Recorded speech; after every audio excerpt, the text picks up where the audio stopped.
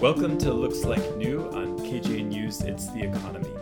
I'm Nathan Schneider, a professor of media studies at CU Boulder, and this is a show that asks old questions about new technology. We join you on the fourth Thursday of every month on the old-fashioned radio, or you can listen online as a podcast. Looks Like New is a production of the Media Enterprise Design Lab at CU Boulder. This month, our guest is my friend Cadwell Turnbull. The question that we're going to be exploring together today is, how do you invent the future? Cadwell is a science fiction writer whose first novel, The Lesson, was published last year in 2019, reaching the best of the year lists for all sorts of places like Publishers Weekly, Library Journal, and Kirkus. It's also been optioned for a TV show, which I can't wait for. I hope that works out. He is about to start teaching fiction at North Carolina State University and is an activist for cooperative economics as a collective member for grassroots economic organizing, as well as being a community fellow for the Media Enterprise Design Lab. So he's walking this interesting line between fiction of the future and helping to create the future. And this is a line that we've been walking at the Media Enterprise Design Lab for the last few years. A lot of what we do deals with the future, with the lines between what is presently possible and what might be reasonable and what is out of bounds, especially in terms of how we design our media infrastructures and economies.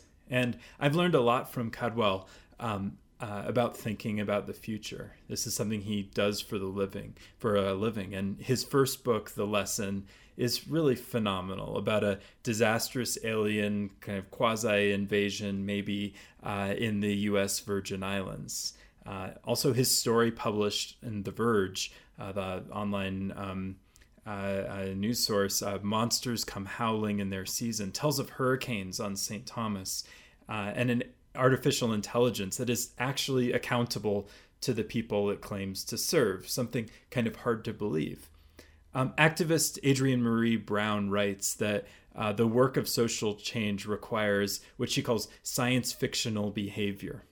At a time when we're living through what a few months ago could have seemed like a science fiction story with a pandemic and uprisings and all sorts of other related and unrelated happenings, it seems apt to talk with a sci-fi writer about how we might better think through our current future present.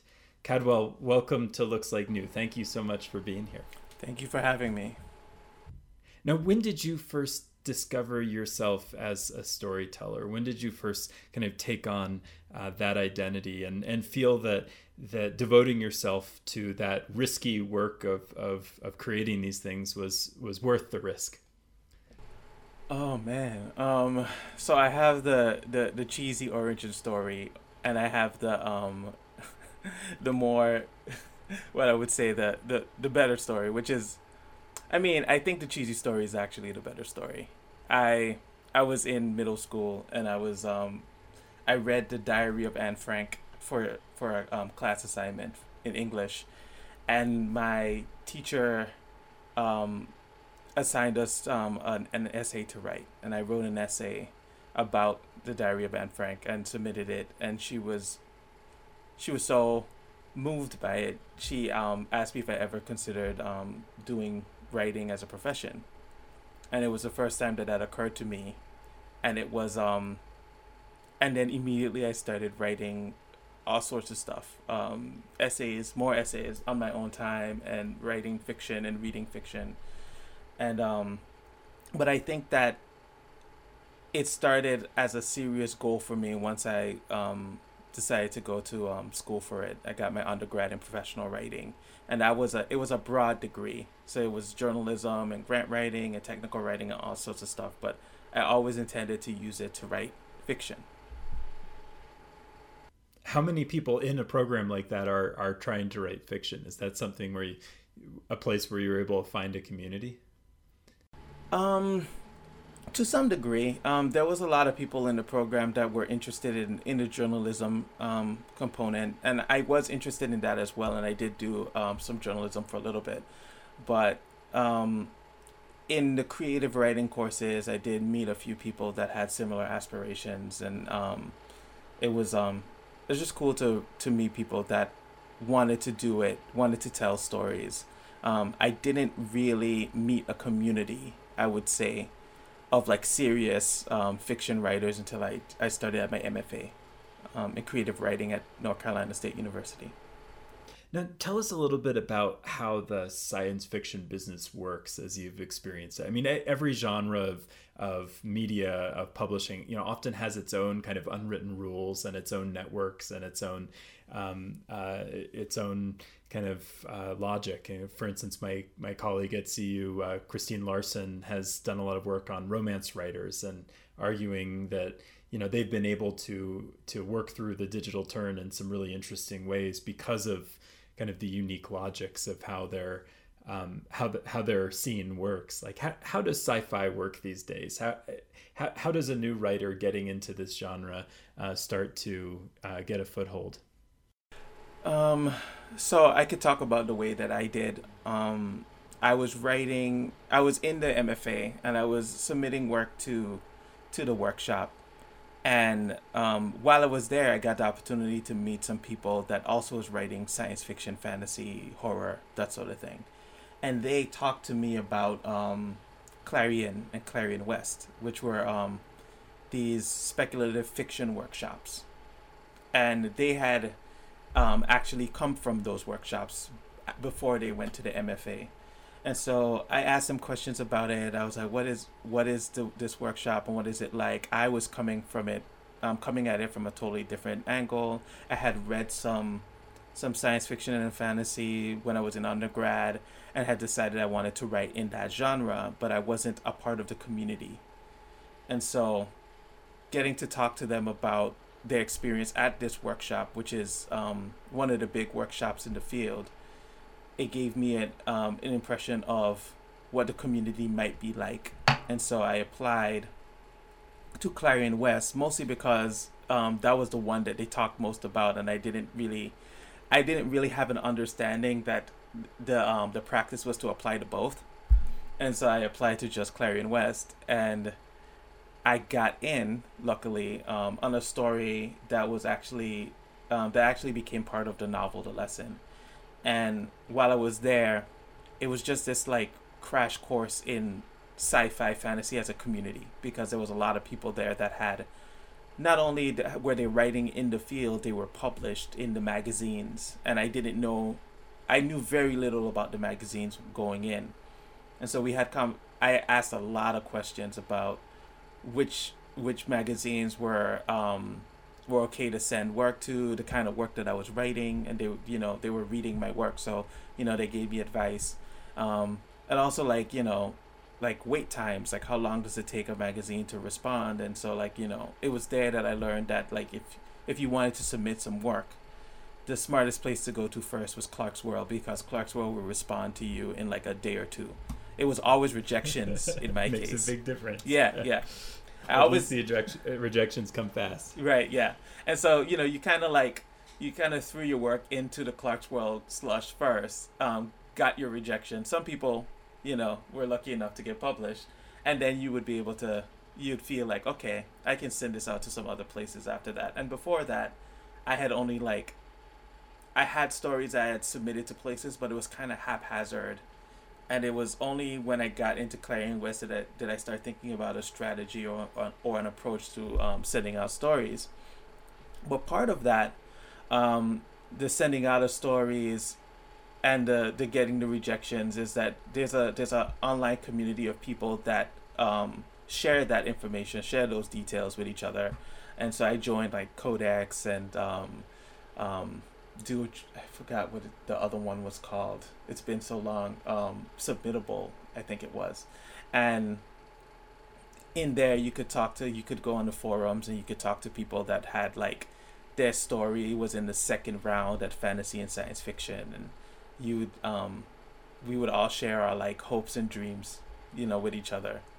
And so that was the way that I got into the community, through the people that were trying to break into the community. And a lot of those people end up publishing in the short spec mags, and eventually publish longer work.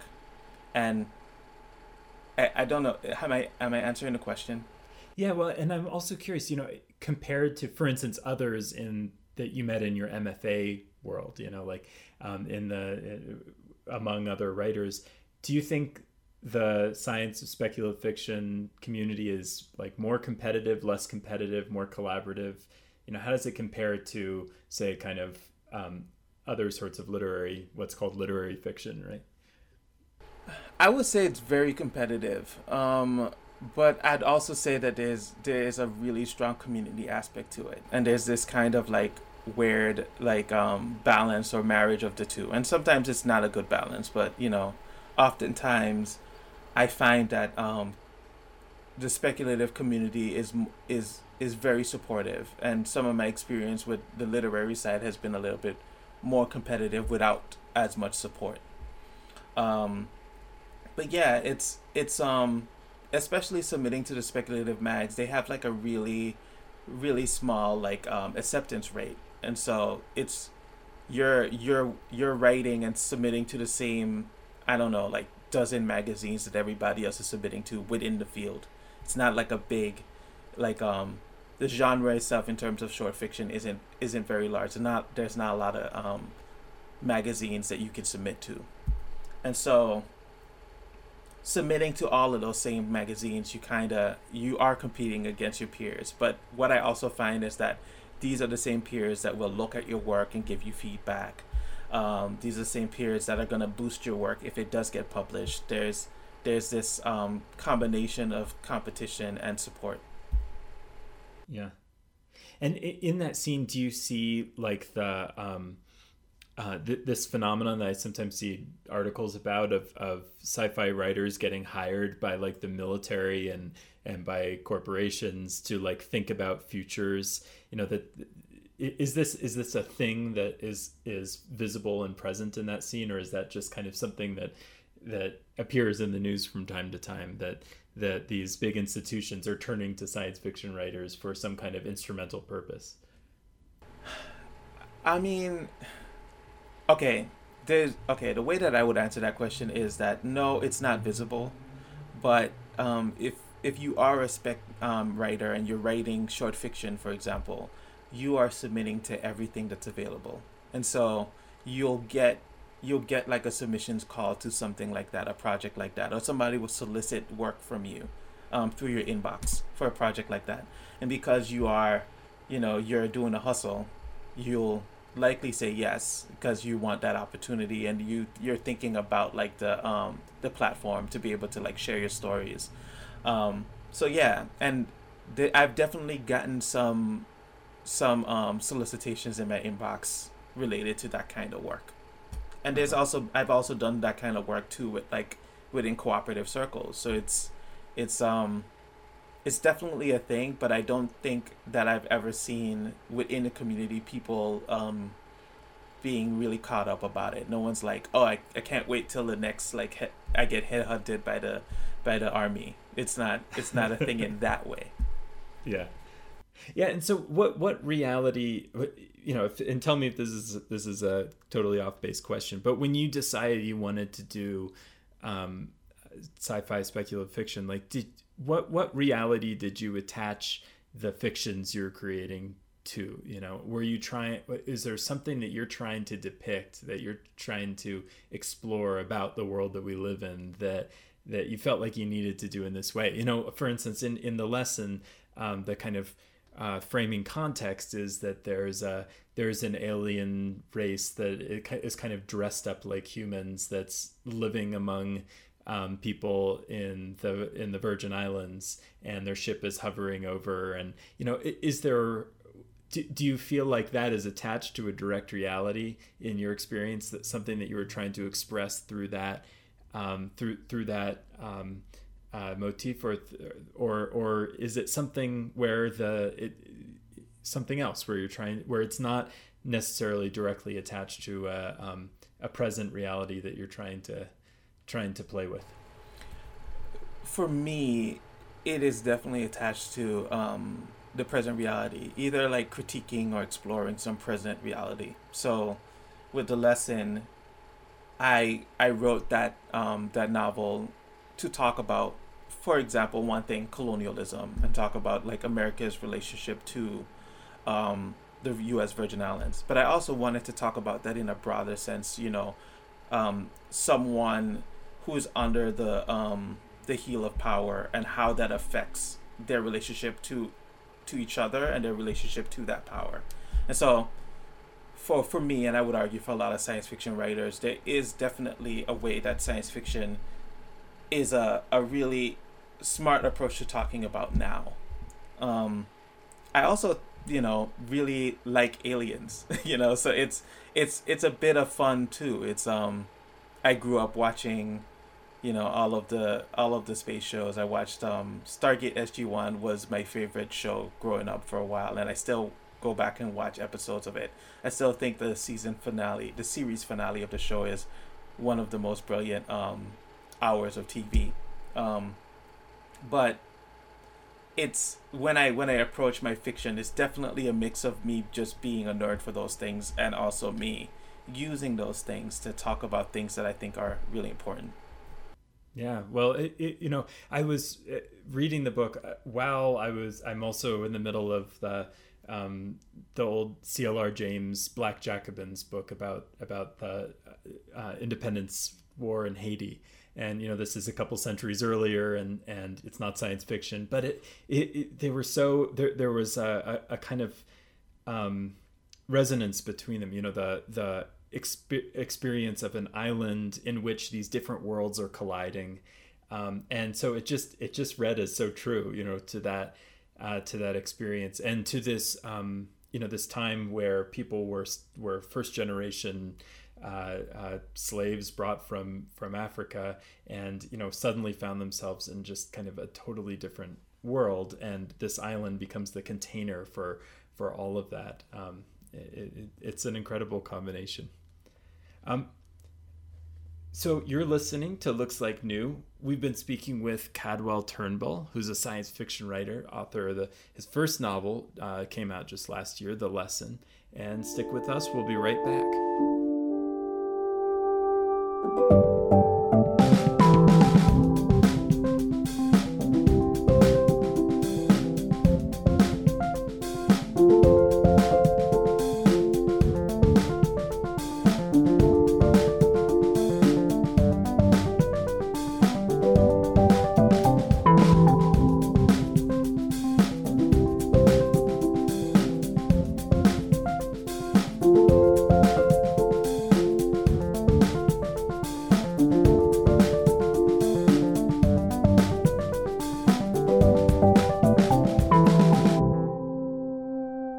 Welcome back to Looks Like New on KGNU Radio, a show that asks old questions about new tech. We're speaking again with Cadwell Turnbull, science fiction writer and author of The Lesson. Cadwell, I want to turn now to your work around cooperatives and solidarity economy. And, curious, first of all, like when you're doing the two, you're part of a community that works on building the cooperative movement, you're writing science fiction. Do they feel like two different hats? How do they feel in relation to each other in your life? So in terms of fiction, it feels like the same hats. I definitely am, even when the story isn't about solidarity economics, I'm finding ways to kind of plug that in. I make it make sense. But in terms of organization, it's definitely two different spheres that I'm trying to balance in. So in speculative fiction, despite the fact that, a lot of the people that write it are forward thinking, they're not particularly like tapped into the co-op movement, and we don't organize in that way per se. We don't try. There's not a lot of like speculative fiction co-ops, I'd say. But so tell us a bit about the kind of work that you're doing on the cooperative side these days. I mean, a lot of the work that I'm trying to do right now is trying to make those two spheres the same sphere. I'm trying to merge them, so that I'm not doing double work. I'm kind of doing stuff that feed into each other. And one of the things that I've been working on with some cooperators is this speculative co-op game. So we're doing like a role play, and where like we created a co-op in this alternate Earth where there's more co-ops, and where we're imagining some conflicts for that co-op, and we've built some characters together, and we perform those characters on Zoom calls. We call each other up, and we actually use Jitsi, I think, and we just go back and forth. Two people play a character, and we kind of discuss what we would say in that character's voice, and then we kick it over to the next person, and that next person is being run by two people, and we do that for the hour and a half, and we have each like character has two puppet masters. Yeah. This is just how we did it. We created 3 characters to start, and there's 6 of us. There's usually 6 of us. There's sometimes more, and 2 characters play that one of the characters that we create, and we have like a game master that sets the scene and kinds of and they kind of like steer the gameplay for that session. Another thing that I've been trying to do is trying to make the speculative side more co-op, and so I've been playing around and developing this idea called Many Worlds, which is like a cooperatively run multiverse. And so it's each writer, the way that I would describe it is that instead of like producing like if you're starting a co-op, instead of like producing funds to start the co-op, I've created this like this project where you can like donate a story and the story world to this multiverse, and that we are all agreeing that the worlds that are being added are a part of this larger whole that we get to play in and get to interact and collaborate on. And is that among mainly writers or kind of more the activist set? Right now it's among writers, and right now I've been kind of building it as, like a speculative fiction project like they've seen before. So I'm using like a magazine like model. I have like a solicitation. I give them like a what do they call? I solicit them, and I tell them the kinds of work that I'm looking for and the word count, and then they submit stories that they think might fit into the multiverse. Now, I mean, do you feel some tension between these in the sense that, often political writing is very, not always and often not the best, but often it's very kind of like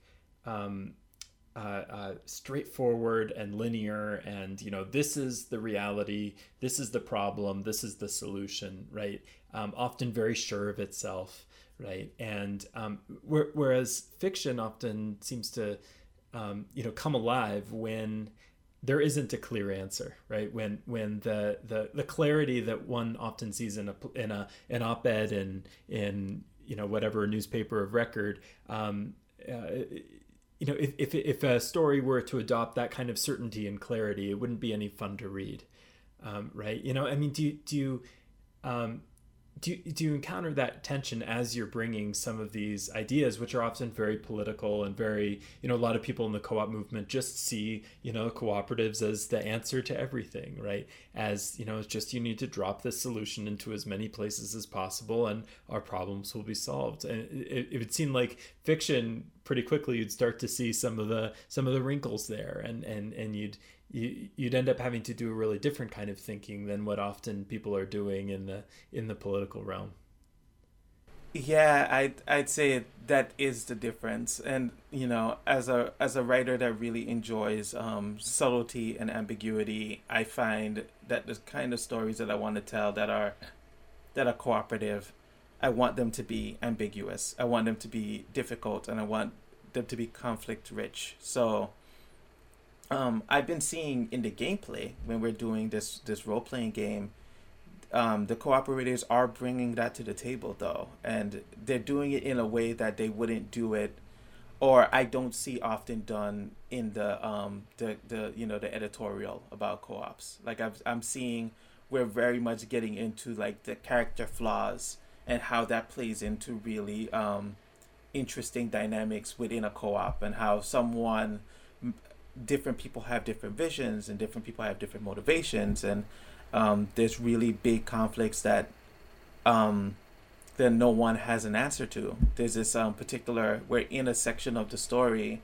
where there's this large platform co-op that is making a deal with this very small scale distribution co-op that it's like locally organized, and they're like, we want you to be a vendor on our website, our platform. And different people within the co-op, the different characters that we've created, have different feelings about that and concerns. Some are very much excited about that prospect. Other people are kind of apprehensive because they worry it might be like an Amazon situation, that eventually this platform co-op that has a lot of venture capitalist funding might corrupt the local co-op in ways that they might not be able to control against. And the answer to that is very messy. And so we came up with a story answer based on arguments that the characters made. So it wasn't based on what we think the right thing would be to do in that case. And we didn't talk about it in those terms. We talked about it in, okay, these characters that are in the room right now, how would they solve this problem? How would they answer that problem? And I find that much more interesting than reading an editorial about why co-ops are the answer. Like dealing with the murkiness of how to navigate these kinds of decisions, because no one can tell the future in this story, right? And we don't even know where the story is going. And so these characters have to make decisions without even knowing if this is going to turn around and blow up their own, the thing that they've set up, the thing that they've made. And I think that's really interesting.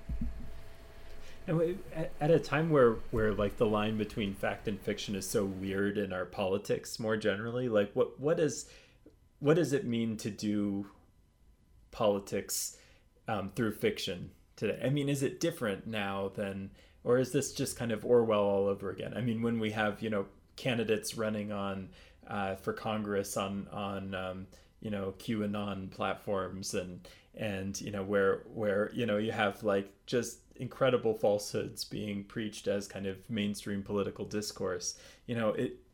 Does fiction feed that? Where does fiction play in a world where like the fiction is everywhere in a certain sense?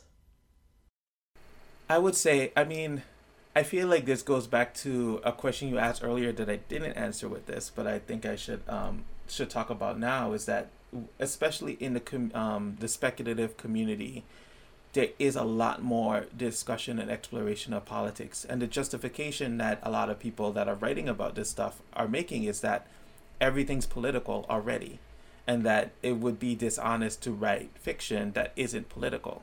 Like the things that we do in our lives are influenced by the politics around us. It's influenced by the policy. It's influenced by who's in charge. And we, as people living in this era, we have to be politically engaged, even if we don't want to. It's in everything. There's no way to avoid the politics.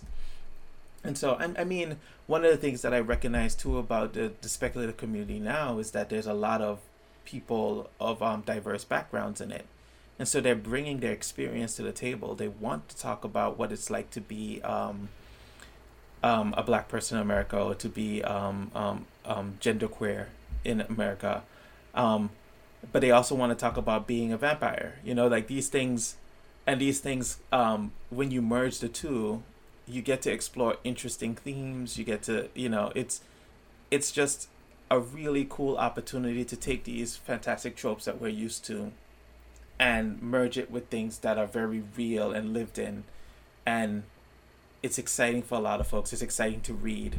And it makes it like a really, I would say, it makes it a very interesting time to be in the field.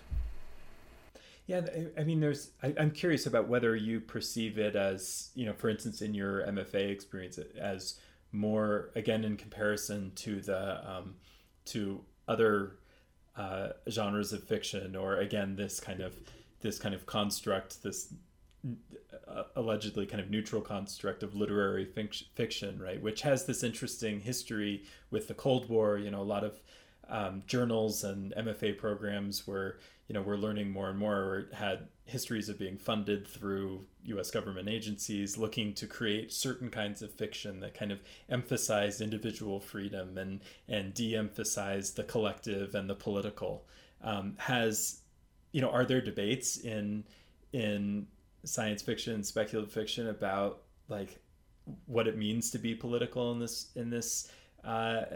context? Is there a pushback against being political that somehow kind of reduces the stature of the art, or is this a space that has license to explore things that that again literary fiction has been pushed away from? Right. So okay, it's a very hard answer because I do see pushback in the field about talking about current politics, but I see it from people that have been kind of like, there was a dominant way of talking about science fiction that kind of erased a lot of people. And now that more and more people from different backgrounds are writing fiction in the field, and they're writing fiction that engages with their politics, you see a lot of the old guard responding to that in negative ways. But some of that stuff feels very very right wing. There was this big dust up in the field with the sad and mad puppies, and that was definitely coming from a side. Tell us who are the sad and mad puppies?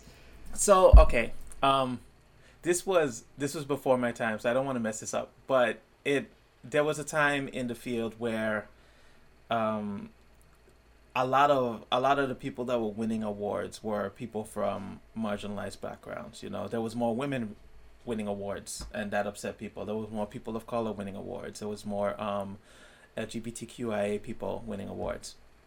And so, in response, there was this, I would say very right-wing attack on the award system, and people were trying to like game the system to get their favorite writers nominated. And a lot of these writers were writing like things like military sci-fi and that kind of thing, like things that kind of propped up certain American ideals that are unsavory. And so this went on, and it continues to go on. In fact, there's still like rumblings of it, but it went on for quite a while, and a lot of the Nebulas and the Hugos and all of the different awards had to like change their metrics for determining who would get nominated, because people were trying to like exploit the weaknesses of the award system. And so that is happening. People are critiquing bringing in politics, but it's certain politics. And it's, a lot of the people from the other side, the people from, I guess my side would argue that the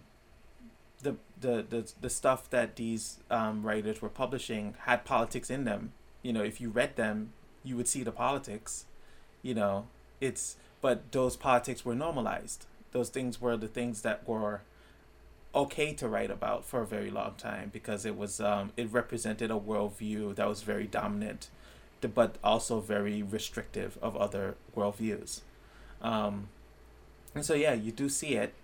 The other thing I would say though is that I don't know. My suspicion is this conversation is also happening in the literary sphere, but what I would argue is that it's becoming increasingly hard to draw the line between what's speculative and what's literary anyway.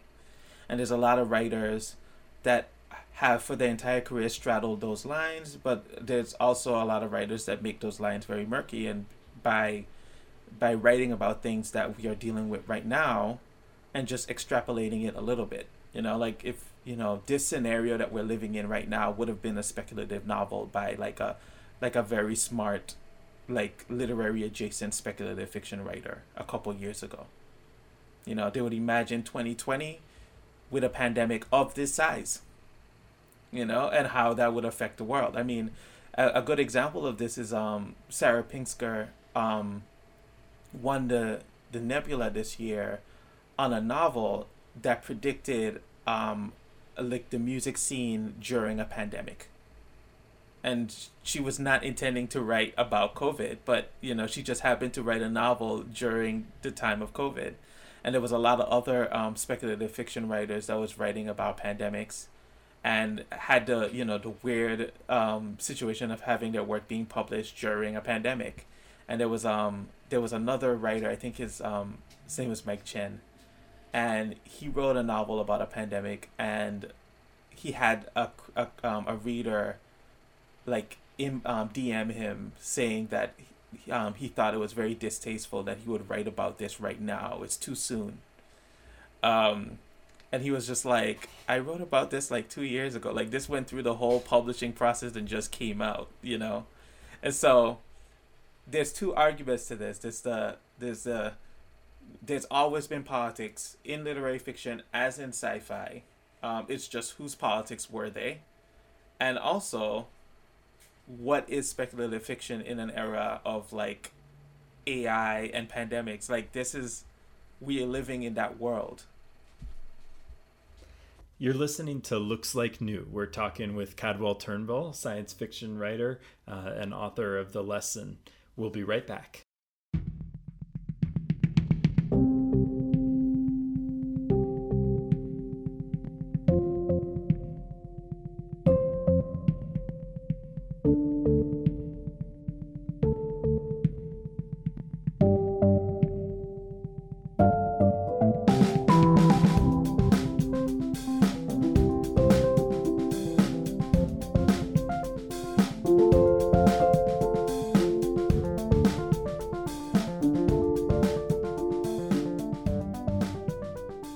Welcome back to Looks Like New on KGNU Radio, a show that asks old questions about new tech.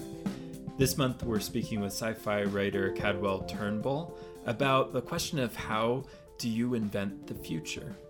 Now, before the break, Cadwell, you were talking about writers who had been writing about pandemics and whose work just came out at this moment. And, you know, we're accused of, you know, writing about it too soon or something like that. But it's just a reminder that this kind of thing that we're living through is what often counts as science fiction or speculative fiction. Have you felt that as someone who spends your time doing this kind of imagination, that this moment has felt more comprehensible to you? Have you felt like you're more at home in it in a certain way than others, or is it something else? I mean, is your mind already moving toward the next step of weirdness and seeming impossibility? I think I would say that in some ways it feels like I'm unsurprised by what's happening, and in other ways it's very surprising. Like, I have the same shock that everybody else has, but I can see the steps. So like, if coming out of this, you know, we take a dystopian turn, you know, it's this, I've seen the steps. Like, it's a thing that I think about and what I write about. So it wouldn't be particularly surprising. If we take a utopian turn, that also is something that would be surprising, but I've already spent a lot of time thinking about, and a lot of, you know, people within the community think about those things. You know, they think about what are the steps that would take us from where we are now to a very bad future. And it's like, one of the things that would take us there is something like this. You know, what would take us towards a good future? Something like this. And so it's having the opportunity through the work to imagine these types of scenarios does in some way prepare you for some of the things that come out of these scenarios, but it doesn't prepare you for the specifics or how it would feel. Like, it feels, you can imagine what a person in this world might feel, but to feel it yourself or to feel new feelings that you could not have imagined, it's very different. Reality right now is so much stranger than fiction. Yeah, I mean, it's I keep thinking of how, and it happens over and over, like how my mind always wants to drift back toward like saying, this isn't, as big a deal as it seems, or like, it's going to be over and we're going to go back to normal. And then other people around me, I experience is, saying like, no, just get used to it. Like we're in a very different world. And, and they seem like able to wrap their heads around that sort of experience, right? And in the same way in the lesson, you have, as these aliens, they're not just, it's not like Independence Day where the aliens are kind of like obviously doing a certain thing. They arrive and it's not clear what they're there for, and they're kind of lurking among people. And so there's this, so you see the characters like all having different reactions. Some are really entering into the reality fully and wanting to be part of it and wanting to be kind of on the front lines of what's happening, and some who are refusing to participate at all and just want everything to go back to where it was. And so it's an exercise, and I think we're discovering something about our own preparedness. At least I am, much to my disappointment, where, I've been writing and studying, about and involved in movements for, revolutionary change for years and years. And it's making me realize like, wow, could I really tolerate, a revolution were it to come, as were the rules to change so fundamentally? What would I actually do? Right. And I mean, I've thought a lot about that in the past, if the world was to radically change in the positive way that we'd hope, like how difficult it would be for some people to adjust. And so this is one of the reasons why I kind of like gravitated towards the co-op solidarity movement, because I thought that it was good practice for a more democratic or more consensus-based world. You have people doing that work on a smaller scale, and it would prepare them for larger scale moves in that direction. But yeah, it's looking at this moment right now and feeling like just the profound exhaustion of just trying to keep up with everything. It really drives home that big change should take some time. Like, you need to be able to walk through it and talk about it and think about it thoughtfully. It's not something that, you can't just depend on people to like just snap their whole worldview into a new worldview. It definitely should take time, and seeing how we're having difficulty adjusting right now, it's evidence of, taking time. Now, as you're about to go into teaching, and teaching people to write fiction in a moment like this, are there particular exercises or assignments that you've been starting to imagine up? And how does one teach science fiction in general? Is that, is there a different kind of pedagogy that you're thinking about entering into? So I mean, I've been. Of course, I've been thinking about this too, and I've been, quite nervous about it, because I've been a writer for a while now, and I've been thinking about it through the writing lens. And of course, I've workshopped and critiqued other writers' work, and that is a part of the community, and a lot of writers are used to that kind of engagement with other people's work, and I'll be doing a lot of that when I'm teaching, but I think I need to learn a lot too about how to think about writing. And I'm not just teaching spec fic writers, I'm teaching literary writers as well. And so I have to think about literary theory now, and narratology, and all of these things that I've kind of like moved away from since my MFA days. And so returning back to that, it's going to be, for me, just as much a big learning time for me as it will be for the students. Like, I'll be learning along with them, and I've just been thinking about how to approach that and how to do that right now. I just had to change one of my courses to primarily online, because in North Carolina things are getting a little worse, and the truth of it is, I don't know. A lot of these things I'm gonna kind of have to figure out as I go. It feels surreal that I'm making this transition right now.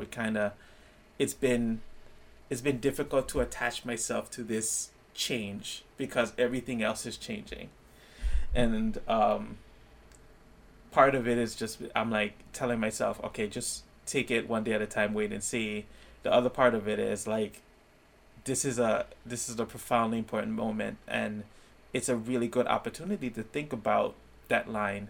It's one of the things I really want to do is question the line between spec and literary, and that I want to engage my students in that questioning. It's like, what makes a thing literary? And I do this in the lesson too. I have after the aliens arrive, there's fiction about the aliens arriving, and the literary writers have to decide what makes their work literary versus the spec writers, and they make interesting decisions. Like the literary writers decide that they're gonna only have normal people watching footage of aliens on TV or through the media, but their normal lives are unchanged. But what happens if you're like, you know, if you're living in a place like the Virgin Islands, where in the story the aliens are actually just there walking around? And so it's an interesting question I bring up in the book. I'm working on another book where monsters from Caribbean folklore and popular culture come out of the shadows. It's contemporary fantasy, and I'm asking that same question, like, what would fiction look like in a world where that is true? And so now it's, the question I would want to bring to my students is like, what will fiction look like after this? Like, where do we draw the lines now? In the work you're doing now, are you finding that this moment is affecting how you're forcing you to push in a different direction, or is it shaping the kind of story you're telling? Is it informing it? I mean, I find that. So what's interesting, right? I was watching Space Force on Netflix the other day, and a lot of it is set in 2020, and 2021, and no one's wearing masks. Like it's immediately dated, despite the fact that they made it. They must have developed it in 2019, imagining, and 2020 would have been their future, and 2024, some of it is also set in 2024, would be their distant future. But you can already see how that stuff wouldn't look the same now. Like we'll have to imagine the future different with COVID in mind. Which some people might be annoyed at. I know I've had conversations with writer friends who are dreading all the COVID fiction that's going to come out of this time.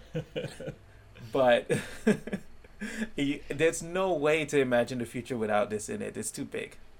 Well, I wonder because one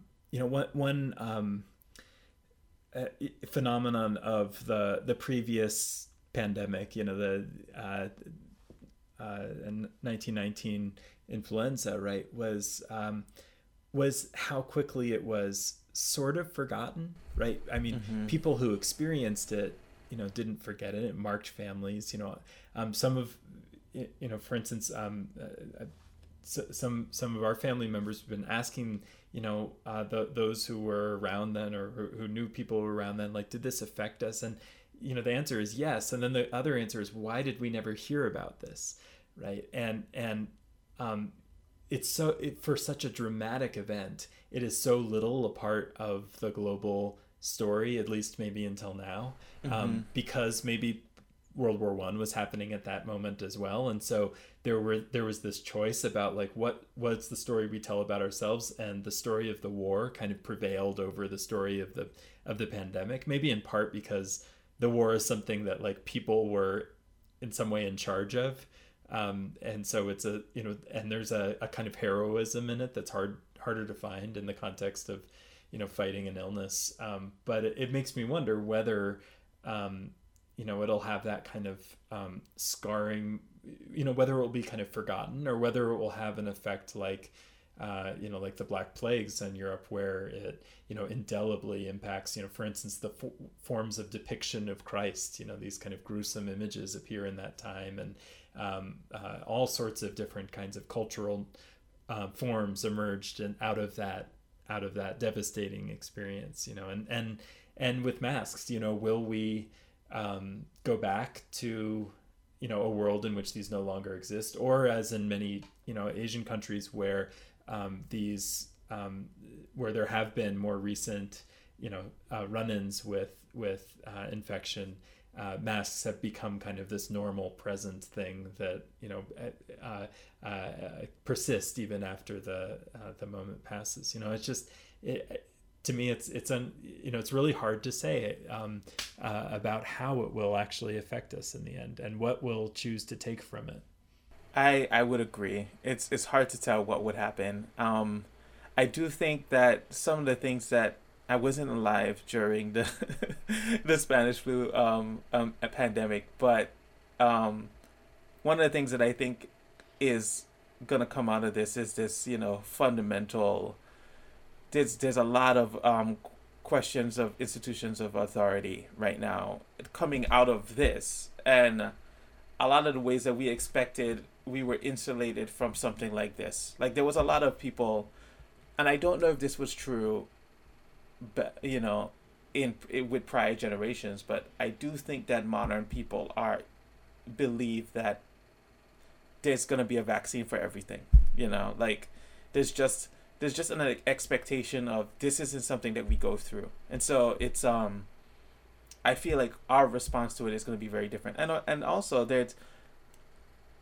I don't know enough about the Spanish flu history, but the impact on like the global economy has been really like devastating for a lot of people, and it's the most devastating thing in modern memory. So it's one of those things that I also think that's gonna come out of this as well. But the way it might come out of it is just a certain attitude, a certain cultural attitude, or a certain type of media, or it's gonna be hard to pin down. There's gonna be ways that this too will just be eaten by progress. We move forward no matter what's happening, but something about music is gonna be different. Something about media is gonna be different. Something about the kids growing up in this era is going to be slightly different than the kids before, and we'll write op-eds about it. We'll be like the COVID kids, there's going to be something, because it's too big not to leave some kind of impact. But I think you're right. I don't know if it's going to be, I'm not sure if it's going to be like complete drastic change or 180 from the way we've always been doing things, but I do see in some places we're asking different kinds of questions because we're in this now. It really has like shown our vulnerabilities, particularly a lot of people coming out of this are going to be pro universal healthcare that weren't before. There's going to be people that believe in, I don't know, universal basic income or jobs guarantee or all kinds of things that they wouldn't have entertained before because there wasn't anything like this that would make it impossible to do business as usual, or expect everybody to have a job, or expect everyone to have like reasonable options for healthcare. This is just totally breaking all of the. It's making real all of the ways that we're already broken.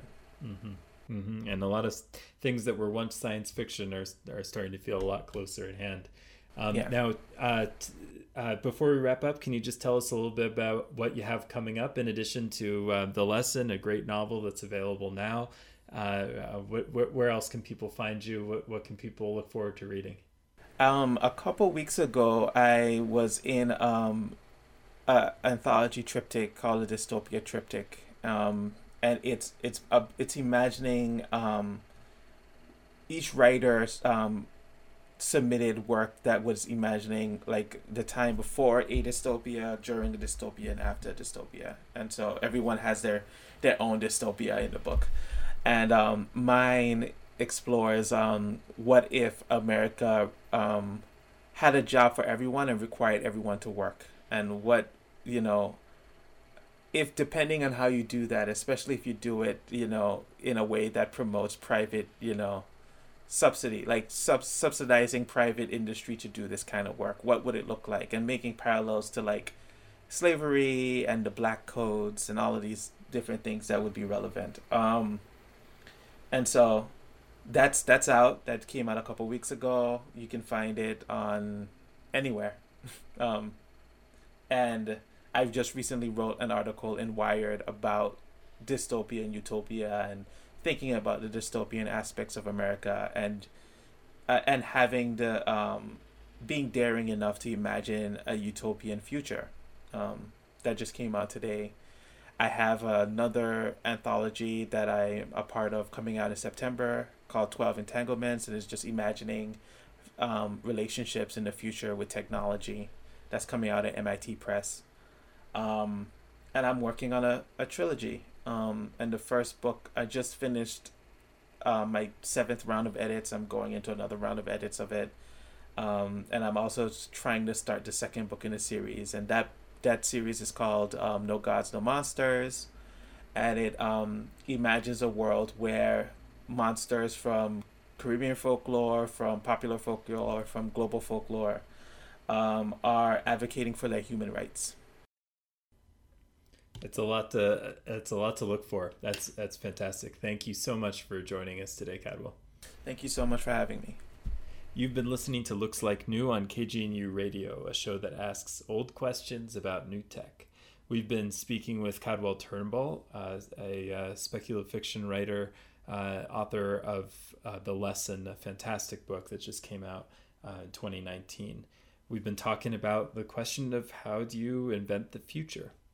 I'm Nathan Schneider, a professor of media studies at CU Boulder. Looks Like New is a production of CU's Media Enterprise Design Lab, and you can find out more about our work at colorado.edu/lab/medlab. If you've liked this show or any of our other stuff, please spread the word and tell others about it, and leave a review if you're into that sort of thing. I'd also love to hear from you with comments and guest ideas, and you can reach me at medlab@colorado.edu. I hope you'll join us next month. Thanks very much.